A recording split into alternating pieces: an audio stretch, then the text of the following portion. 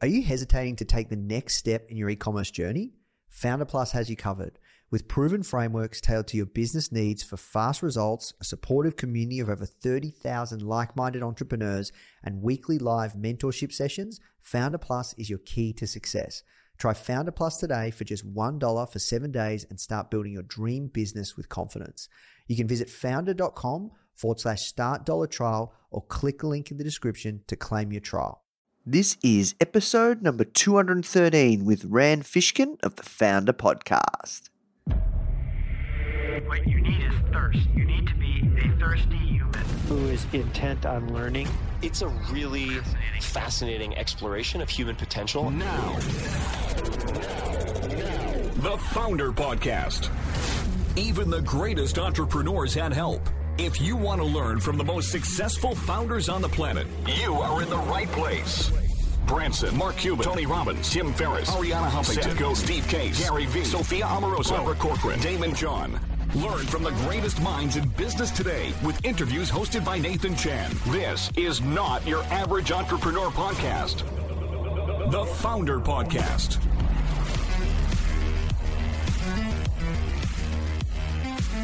Hey guys, thank you so much for tuning in. Before we start today's episode, I just want to let you know that our goal at Founder is to help entrepreneurs succeed however we can by giving away high quality content in the form of interviews, blog posts, podcasts, YouTube videos, you name it. We put out so much content to help you.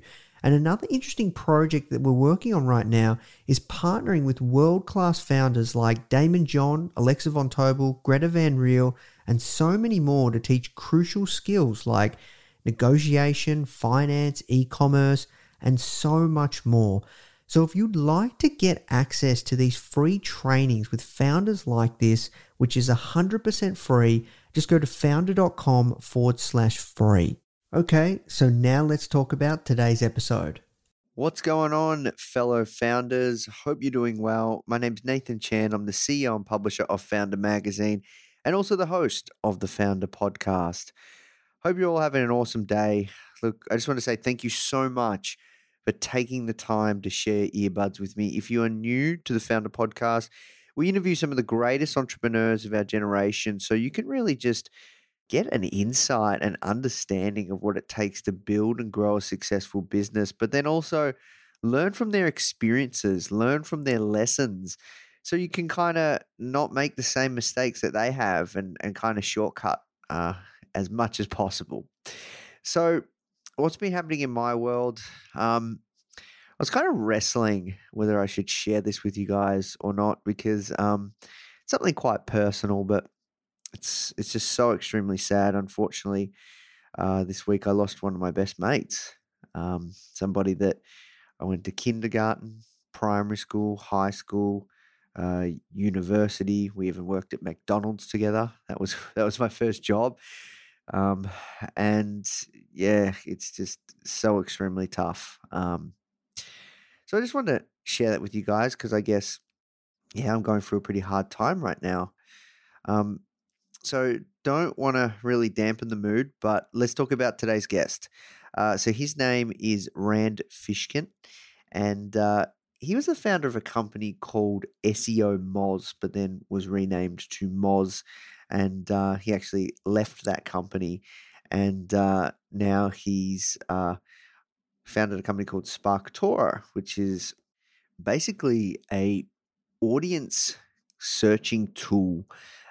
So this guy is a super, super smart guy, and we talk about all the hard times as a founder and a CEO, and then also, VC funding. This is a question that gets asked constantly that comes through. Should I raise capital? Shouldn't I raise capital? And, everything that he's doing to build out his new company, SparkToro, how he's approaching it, and so much more. So, guys, if you are enjoying these episodes, please do take the time to leave us a review. It helps more than you can imagine. All right, that's it from me. Now let's jump into the show. The first question I ask everyone that comes on is, how'd you get your job? I made it myself. I made it myself, Nathan. Yeah, that's true sort of both times, both jobs that I've had. as an adult are self-made jobs. I think that's true for a lot of entrepreneurs. Yeah, awesome. And what do you do now? What's your job right now? Like, how'd you find yourself doing the work you're doing today? Yeah, well, I started a company called Moz many years ago, back in 2003, initially as a blog. It became a consulting company and then a software business, and raised a few rounds of venture. And I eventually stepped down as CEO. And then just this past February, I left the company and started a new startup called SparkToro. And I am the CEO and co-founder of SparkToro. I have one other person working with me, my co-founder, Casey Henry. He and I had worked together previously at Moz. And so, yeah, my job these days is do everything. Have the ideas. Yeah, right. Everything from run the blog to run the strategy to set up the taxes to, sweep up the shed. Yeah, wow, that's crazy. So, well, I'd love to get to that more, and we've only got a certain amount of time. But first of all, I want to talk to you about your latest book, Lost and Founder. How did that come about? So obviously, you've been through a whirlwind of a journey. I'd love to talk about that journey as well. I've heard some of it, haven't heard all of it, but yeah, how'd you come about? Because this book's about to go live soon, right? Yeah, the book just came out a couple weeks ago. So Lost and Founder came about because I wanted to share the conversations that entrepreneurs have often in private with one another about the challenges and hardships that they go through, and be able to share that with a lot more people. So this is a very transparent book, and it's trying to do really two things. One is to be tactical, to help people through specific parts of their journey, right? Here are some things that worked for us in marketing. Here are some things that didn't. Here are some things that worked for us in hiring, in promotions, in team structure, in setting goals, all those kinds of things. And here are a bunch of things that didn't. But then it's also there to help people feel less alone, to feel like, hey, even though, no matter where you are, whether you're just starting a business or whether you have something that's going amazingly well, Lost and Founders is sort of there to say, hey, you're not alone. These challenges, these problems, whether it's the anxiety or the depression or the emotional challenges that you go through, the people issues, we all have them. One thing I've read about, since I've followed your journey for a very, very long time, man. So I'm really excited to finally speak with you because you've been someone I've wanted to speak to for a long time, especially because I said to you before we jumped on that, we were a customer of Moz and, Whiteboard. What was it? Whiteboard Fridays, I think it was. Whiteboard Friday. Yeah, Whiteboard Fridays. Just, yes, always smashing those videos, man, to understand how we can master SEO and all this stuff. So it's so cool to connect. And one thing I did read about somewhere was the hard times that you went through as a founder. And, you said this publicly. Can we talk about just around, you said the really hard times that you went through where sure, yeah. Things were really tough. And I think that's something that a lot of founders don't talk about enough because it is so incredibly hard. And, we haven't built a software product. I think we've built a little bit of easier business with the media side of things, but still mate, I just know, just from so many friends, it's just so difficult to make everything work. And can you tell us and share with our audience those hard times are exactly what happened? Sure. So I think one thing that's really interesting, and I've seen this over and over again with entrepreneurs, not just myself, is that a lot of times the hard times that we experience as people are not necessarily connected to the hard times we experience as a business. So, I think I probably got depression in 2013 and in 2014. And at that time, Moz was growing 50% year over year. One of my investors told me that we were the most exciting company in their portfolio at that time, or one of the most exciting.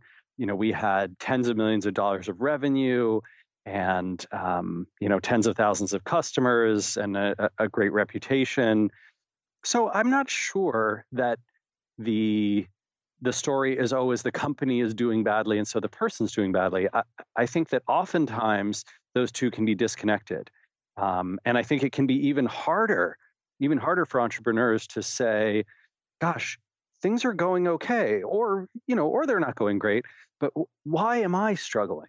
Why am I having such a hard time? Why do I feel all this pressure, all this anxiety, all this trouble getting out of bed in the morning and trouble falling asleep at night and, trouble keeping my emotions in check? This isn't how it's supposed to be.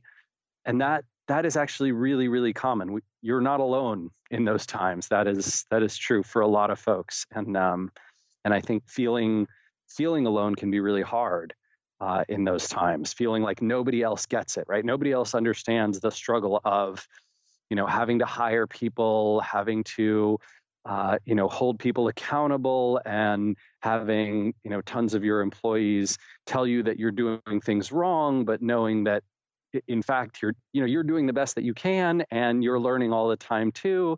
And also, this is not easy, and there's no sort of single formula that's always going to work. And there's a million things that other people aren't considering that you have to do. Those of us who've done this entrepreneurship thing sort of know that struggle. And I think it can feel very lonely, having this sense that, no one else in the world gets it. Mm. So that's interesting that you say that, because that is a common thing that people usually link, or you think that their company's success is linked to their happiness. And that is also a trap that you can fall into as well, that if your company is doing really, really well, you're super happy, you're excited, but then if it's doing really bad, you can let it get to you. Yeah, I mean, I'll tell you a crazy thing. I've been happier in the last 2 months running a company that has to do everything, is still not even off the ground yet, than I was probably for the 7 or 8 years prior with Moz, which, by many standards would be considered quite successful.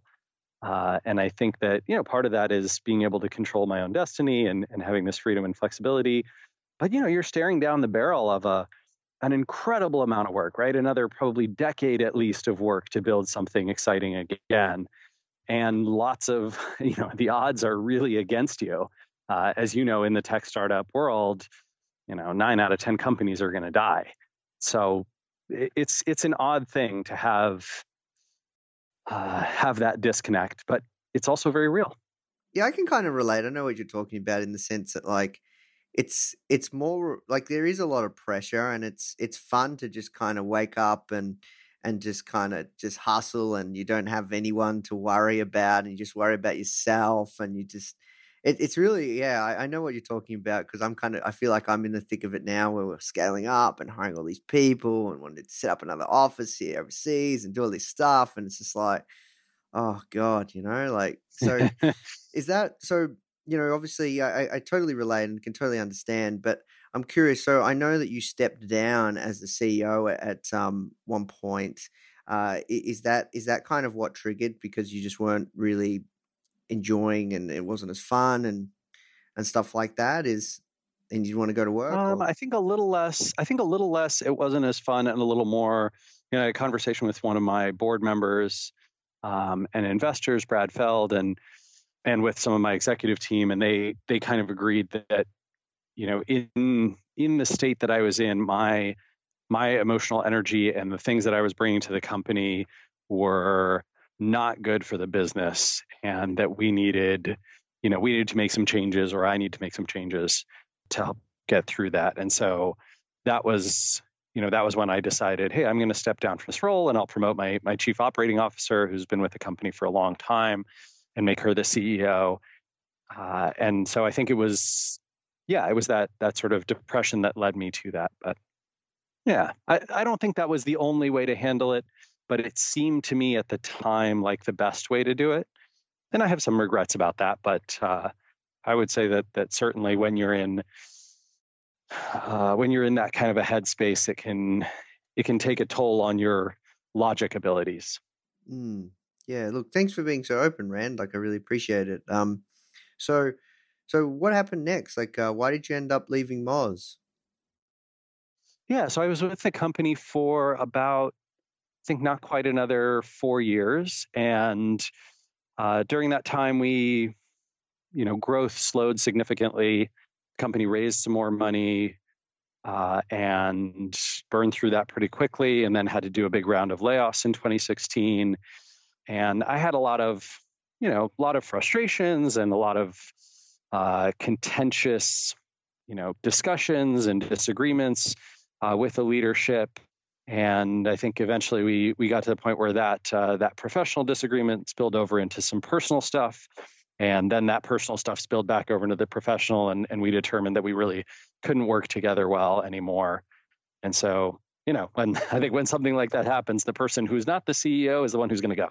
And that's what happened to me. Yeah, got you. And like, are you still you're not active in the company, like even at a board level, or just fully exited? No, I'm still the chairman of the board, and I think still the largest shareholder, but not active sort of day to day in the company anymore. Yeah, got you. And you started SparkToro. Like, can you tell us about that and what kind of lighted you up to start another company and do it all again? Yeah, it seems pretty crazy, right? Like, who wants to go through that stress and energy again? Well, yeah. So I can tell you that there's some of it is I was excited to get to run the show again and have an opportunity like that. And some of it definitely was, a perception that there's opportunity in this market and that we could build something exciting. But I think there's also a big part of it that's a chip on my shoulder and, feeling that I have something to prove, that I can build an exciting software company and that it doesn't need to, right? There's a few people in the world where I want them to go, oh man, that guy's really good at this. I think maybe we made a mistake. Yeah. Well, why is that, man? Like, cause you're so, like, I look at you, dude, I look at you and you're like such an accomplished guy. Like, you've built this massive company, like you're amazing at content marketing. You've got a great personal brand. You just launched this book. Like, why do you feel like you have something to prove? I'm curious. That's a hard thing to explain. I think it's just a motivating factor and has been for a long time in my life. And I'm not sure if it's correlation or causation, but I suspect it's somehow connected to why I'm an entrepreneur, right? Is that I feel like I have to prove this. And part of it is proving it to other people, but a lot of it too, Nathan, is proving it to myself. Yeah. Yeah, that makes sense. I can definitely relate to that. So I was going to say, like, when I go to the SparkToro website, when it goes to like what you're building, you're in the early stages of building a data and software product to help marketers, public relations professionals, and entrepreneurial teams learn more about the audiences they want to reach. So you haven't launched the product yet, and are you in beta? Like, what's the game plan here? Like, are you allowed to reveal any more, or? Oh, I'm allowed to reveal anything. I'm the CEO now. I get to do, all the things. This is one of the awesome parts. So we are not in beta. We are in the, just barely designing the product and running some experiments to validate whether we can do all the things that we want to do and what we can do. I would say we're, a minimum of 6 and probably closer to 9 months away to actually having a product, even in beta, that I could show you or that folks could play with. So a good long ways out, but we're excited to put our heads down and keep building and cranking away on this thing. Gotcha. And where did the idea spark about, for what you're building? How did that come about? And sure. Do you think you'll raise VC again, or are you going to bootstrap all the way and going to stay bootstrapped to the end, or what are your thoughts? Yeah. So no VC. Yep. Definitely not going to do that. I don't want to say definitely. How about for at least the next 4 or 5 years, and maybe probably into the very long term. Yeah. if not the forever future. I want to allow for the fact that who knows, maybe there's some perfect VC company and deal out there, and maybe SparkToro becomes a perfect kind of match for it. I don't know. It's hard to say, but for right now, definitely not. In terms of where the idea for the opportunity came from, it actually came from working with a lot of marketers and also a lot of entrepreneurs, like the folks in your audience, right? Because I think that one of the things that entrepreneurs struggle with regularly is this problem of saying, okay, here's the audience I'm trying to reach with my new product, my new business, my new service, whatever I'm offering to them. How do I get in front of them?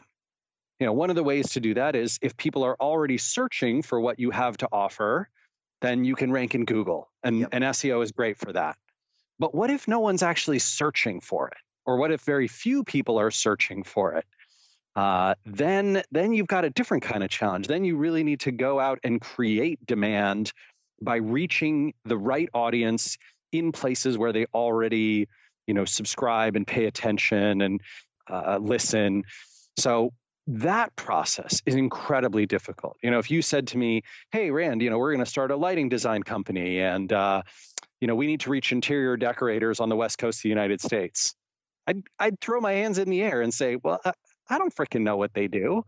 I have no idea what do they read? What do they listen to? Are there any podcasts that are popular with them, or YouTube channels, or do they all follow somebody on Instagram or Twitter, or, is LinkedIn big for them? Or are there a bunch of events where they all gather and, meet up? And what would we do? We'd go through Google, we'd do a bunch of searching, we go to all the social networks, we do a bunch of searching, and we'd, after a couple of weeks of that kind of work, we'd probably come up with a list. Maybe we'd interview a bunch of our customers or survey them. We'd build a list, and then we'd sort of try to figure out which ones were bigger and smaller and worth our time and not worth our time.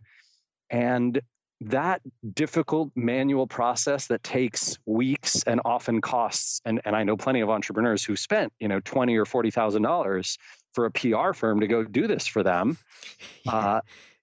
Yeah, seriously. Yeah, I know. Right? I know exactly what you're talking about. Yeah. That process, you should be able to type into a search engine, into the SparkToro search engine, right? Interior designers, filter to United States, filter to West Coast, and you should get a list. And then you can click on, okay, here's the most popular podcasts that are listened to the most by interior designers on the West Coast of the US. Bam, 1, 2, 3, 4, 5. And here's the Instagram accounts they pay attention to. And here's, which subreddits they're on. And here's the events that they go to in the US. And here's, all that stuff, the publications that they read. And that is exactly what the solution that we want to provide. Now, obviously, there's lots of work to do on the product to get there, but that problem is ridiculous that there's no technology to solve that yet. Yeah, you know what? I think you're really onto something there, mate, because, we do a lot of stuff with Instagram, and we're quite strong on Instagram, and just a general common question that we see come through often is like, how do I, find the influencers in my market? How do I find the who's who in the zoo? And for me, like with the stuff that I'm doing at Foundr, I am so deep within this market of serving this entrepreneurial market that I just know the who's who in the zoo. But if that person is not like so obsessed with the market and like a crazy marketer like me, and that's probably most people, 99% of people, they just don't know how to find who those influencers are, who are the, who's who in the zoo, the top 20, where your audience, where your starving crowd is hanging out. And that's a really key part towards, building your company or being able to sell something. Like, a great story that a marketer that I've learned from is like, if one of the you've got to find that starving crowd. Like, one of the best ways if you want to sell hot dogs is at 3 a.m. outside of a nightclub. Have you heard that one? Right. Yeah. Well, and here's the fundamental problem, right? It's not just that it's tough to go figure that out. It's also tough for us insiders, right? For you and I, maybe, who think we know our own markets really, really well. A lot of the time, I'll be shocked to discover, I'll find some new YouTube channel in the SEO field, and I'll look and I'll go, oh my God, this this has 50,000 subscribers. How have I Yeah. never even heard of this channel? Yeah. I've been doing this for 15 years. Where did this come from? Or I'll find an offline publication, right? I'll find a trade journal in the real estate field that a bunch of real estate agents get, and I'm shocked to discover that a ton of the content in there is about SEO, because that's something that real estate agents suddenly care about a bunch. Oh my God, what is going on? How did this dodge my attention for a decade?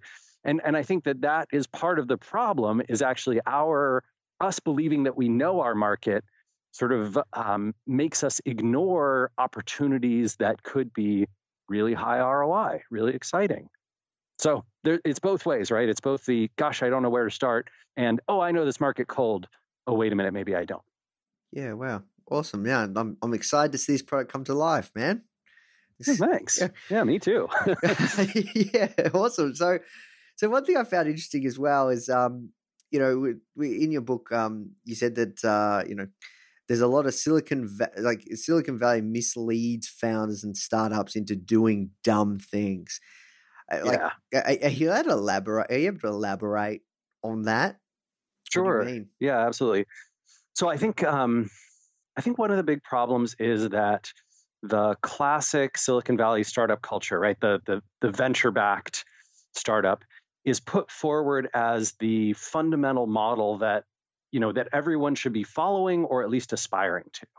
And I don't know if this is the case in Australia, but certainly I've seen it in a lot of other parts of the world, that Silicon Valley startup culture, for whatever reason, gets kind of worshipped. Yeah, it's not as big. It's not as big here in Australia. So oh, that's good. Yeah, it's not as big, but yeah, I definitely know what you mean, because we're a global brand, and most of our audience is in the States, so I'm exposed to it. I know exactly what you're talking about. But yeah, people do go over there from Australia and get bitten by what they call the Silicon Valley bug. Yeah, exactly. So the Silicon Valley bug, it sort of infects you with this idea that your startup should look like these other startups, right? That you should look like Google and Facebook and Dropbox and Airbnb and Uber, and right, people like that. These billion-dollar unicorns, and the companies that are striving to eventually become them. And one of the problems is, even if you're an entrepreneur who knows that's not what you want to be, or that's not what you're going to be, you still get inundated with advice that is centered around those kinds of companies, right? Our goal is to grow, seek out fast growth, right? To reinvest profits into growth channels, so long as they're ROI positive, in order to outrun our competition. That we should be looking for funding sources that can help us accelerate growth rates, that we should be thinking about broadening our markets so that we're not at risk of having, one market go away and have that collapse our entire companies, and a whole bunch of other myths that they're not myths if you are a billion-dollar unicorn or trying to be one and backed by, millions or tens of millions of dollars in venture capital. But for the rest of us, it's kind of bad advice and misleading advice, because it doesn't tell the whole story. And I don't think there's a bunch of bad, evil people. I don't think there's these terrible venture capitalists who are trying to give bad advice to everyone. I think it's just that they are the people who get the microphones, right? That when people are looked up to in our field, it's those folks that, both the investors and the CEOs and founders and the people who've had these big exits. And because of that, you get one kind of advice that's not right for everyone. So, yeah, that's actually something. It's interesting you say that, because that's something that one of my mentors taught me. Is he said, don't always pay attention. Gary Vee, amazing guy, and I love him as well, and I like to follow his work and stuff. But there's a difference between advice that you hear versus stage specific advice. Mm-hmm. So there's certain levels of advice, Gary Vee, he's built I think $200 million a year now agency.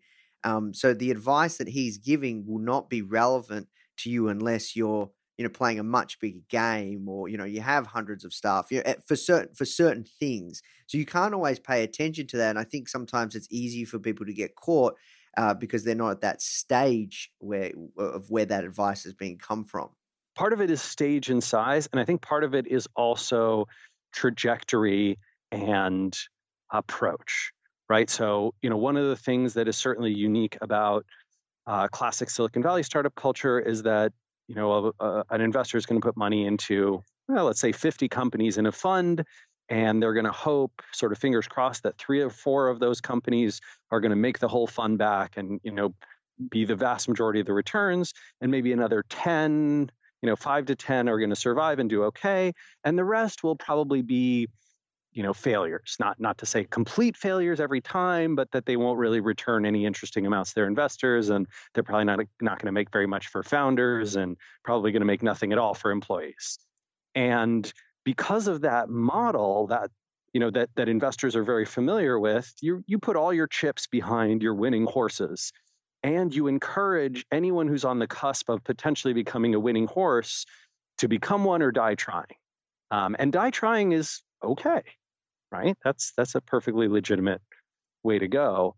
But this creates a really different sort of set of expectations and set of goals from what a founder has, because a founder does not have a portfolio, right? You only have your one company. So it's great, if your investors say, well, that company died, but we got 47 more that are doing okay. They could still, turn this around for us. You don't even have one more that can turn it around for you. You only had that one. And so you've got to play a little bit of a different game depending on what you're trying to do. So if you're a startup founder right now listening, you probably found, product market fit, or you're trying to.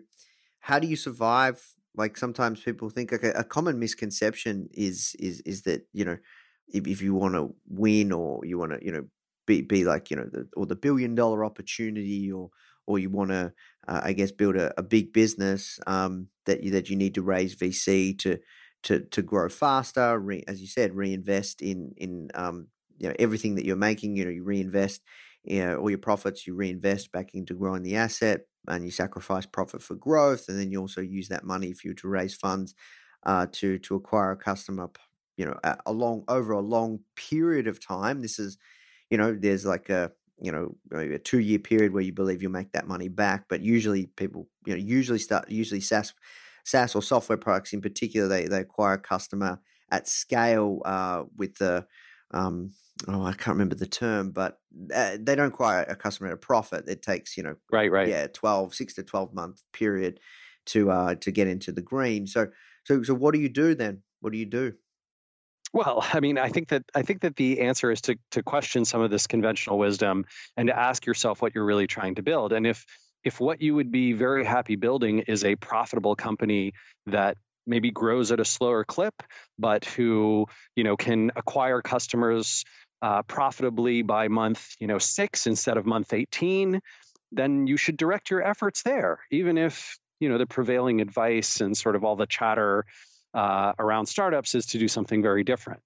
But challenging that conventional wisdom and then finding people who've done that and been there and can talk you through it and give you advice on that is difficult. So yeah, Lost and Founder, a big part of that is challenging some of those myths, walking people through exactly these types of scenarios, right? Where Moz got ahead of its skis and overspent on, customer acquisition at times, and then pulled back, right? I tell a story toward the end of the book, particularly about how our marketing team got cut almost in half when we did the layoffs. I think maybe even slightly more than in half, and yet this crazy thing happened where cost of customer acquisition went down, number of customers acquired went up, and the percentage of people who visited the site and then became a customer also went up. And and talking about why could that be? What in the world is going on where you're spending less and you're having fewer people work on this, and yet you're getting better results? Why? How is that possible, right? And I talk about some of the elements that go into that, but a big one for sure is focus and discipline. And the discipline and profitability is actually a powerful lever. It's not a lever that, classic Silicon Valley startups would talk about very much, but it is really interesting. And it can do Yeah, it can do wonderful things. It's sort of a customer scent, right? That you can follow, that your marketing team can follow, that can produce some exciting results. Yeah, wow. What's that? We have to work towards wrapping up, mate, because we're going over time. But Yeah. look, great. Like, I'm loving this. So, just out of curiosity, a couple of last questions. Out of curiosity, like, if you want to, I guess, like, focus on profitability and like you said, not grow as fast or not be as obsessed with growth and be an absolute growth junkie, like that kind of what's pushed or kind of within this kind of startup world and society, and grow and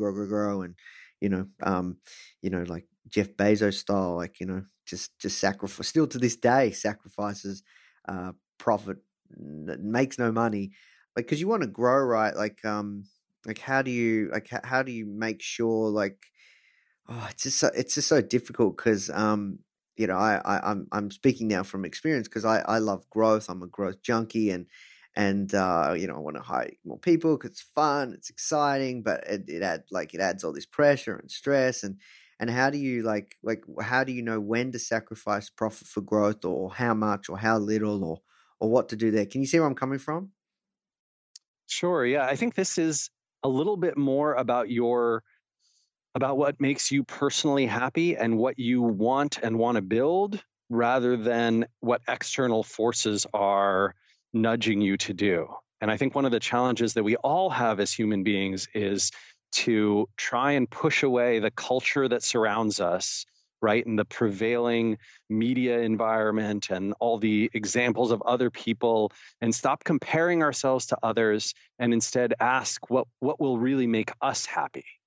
And that's a very, very hard thing to do. I don't expect that everyone can just, oh, okay, I'll just go do that. Nope. Yeah.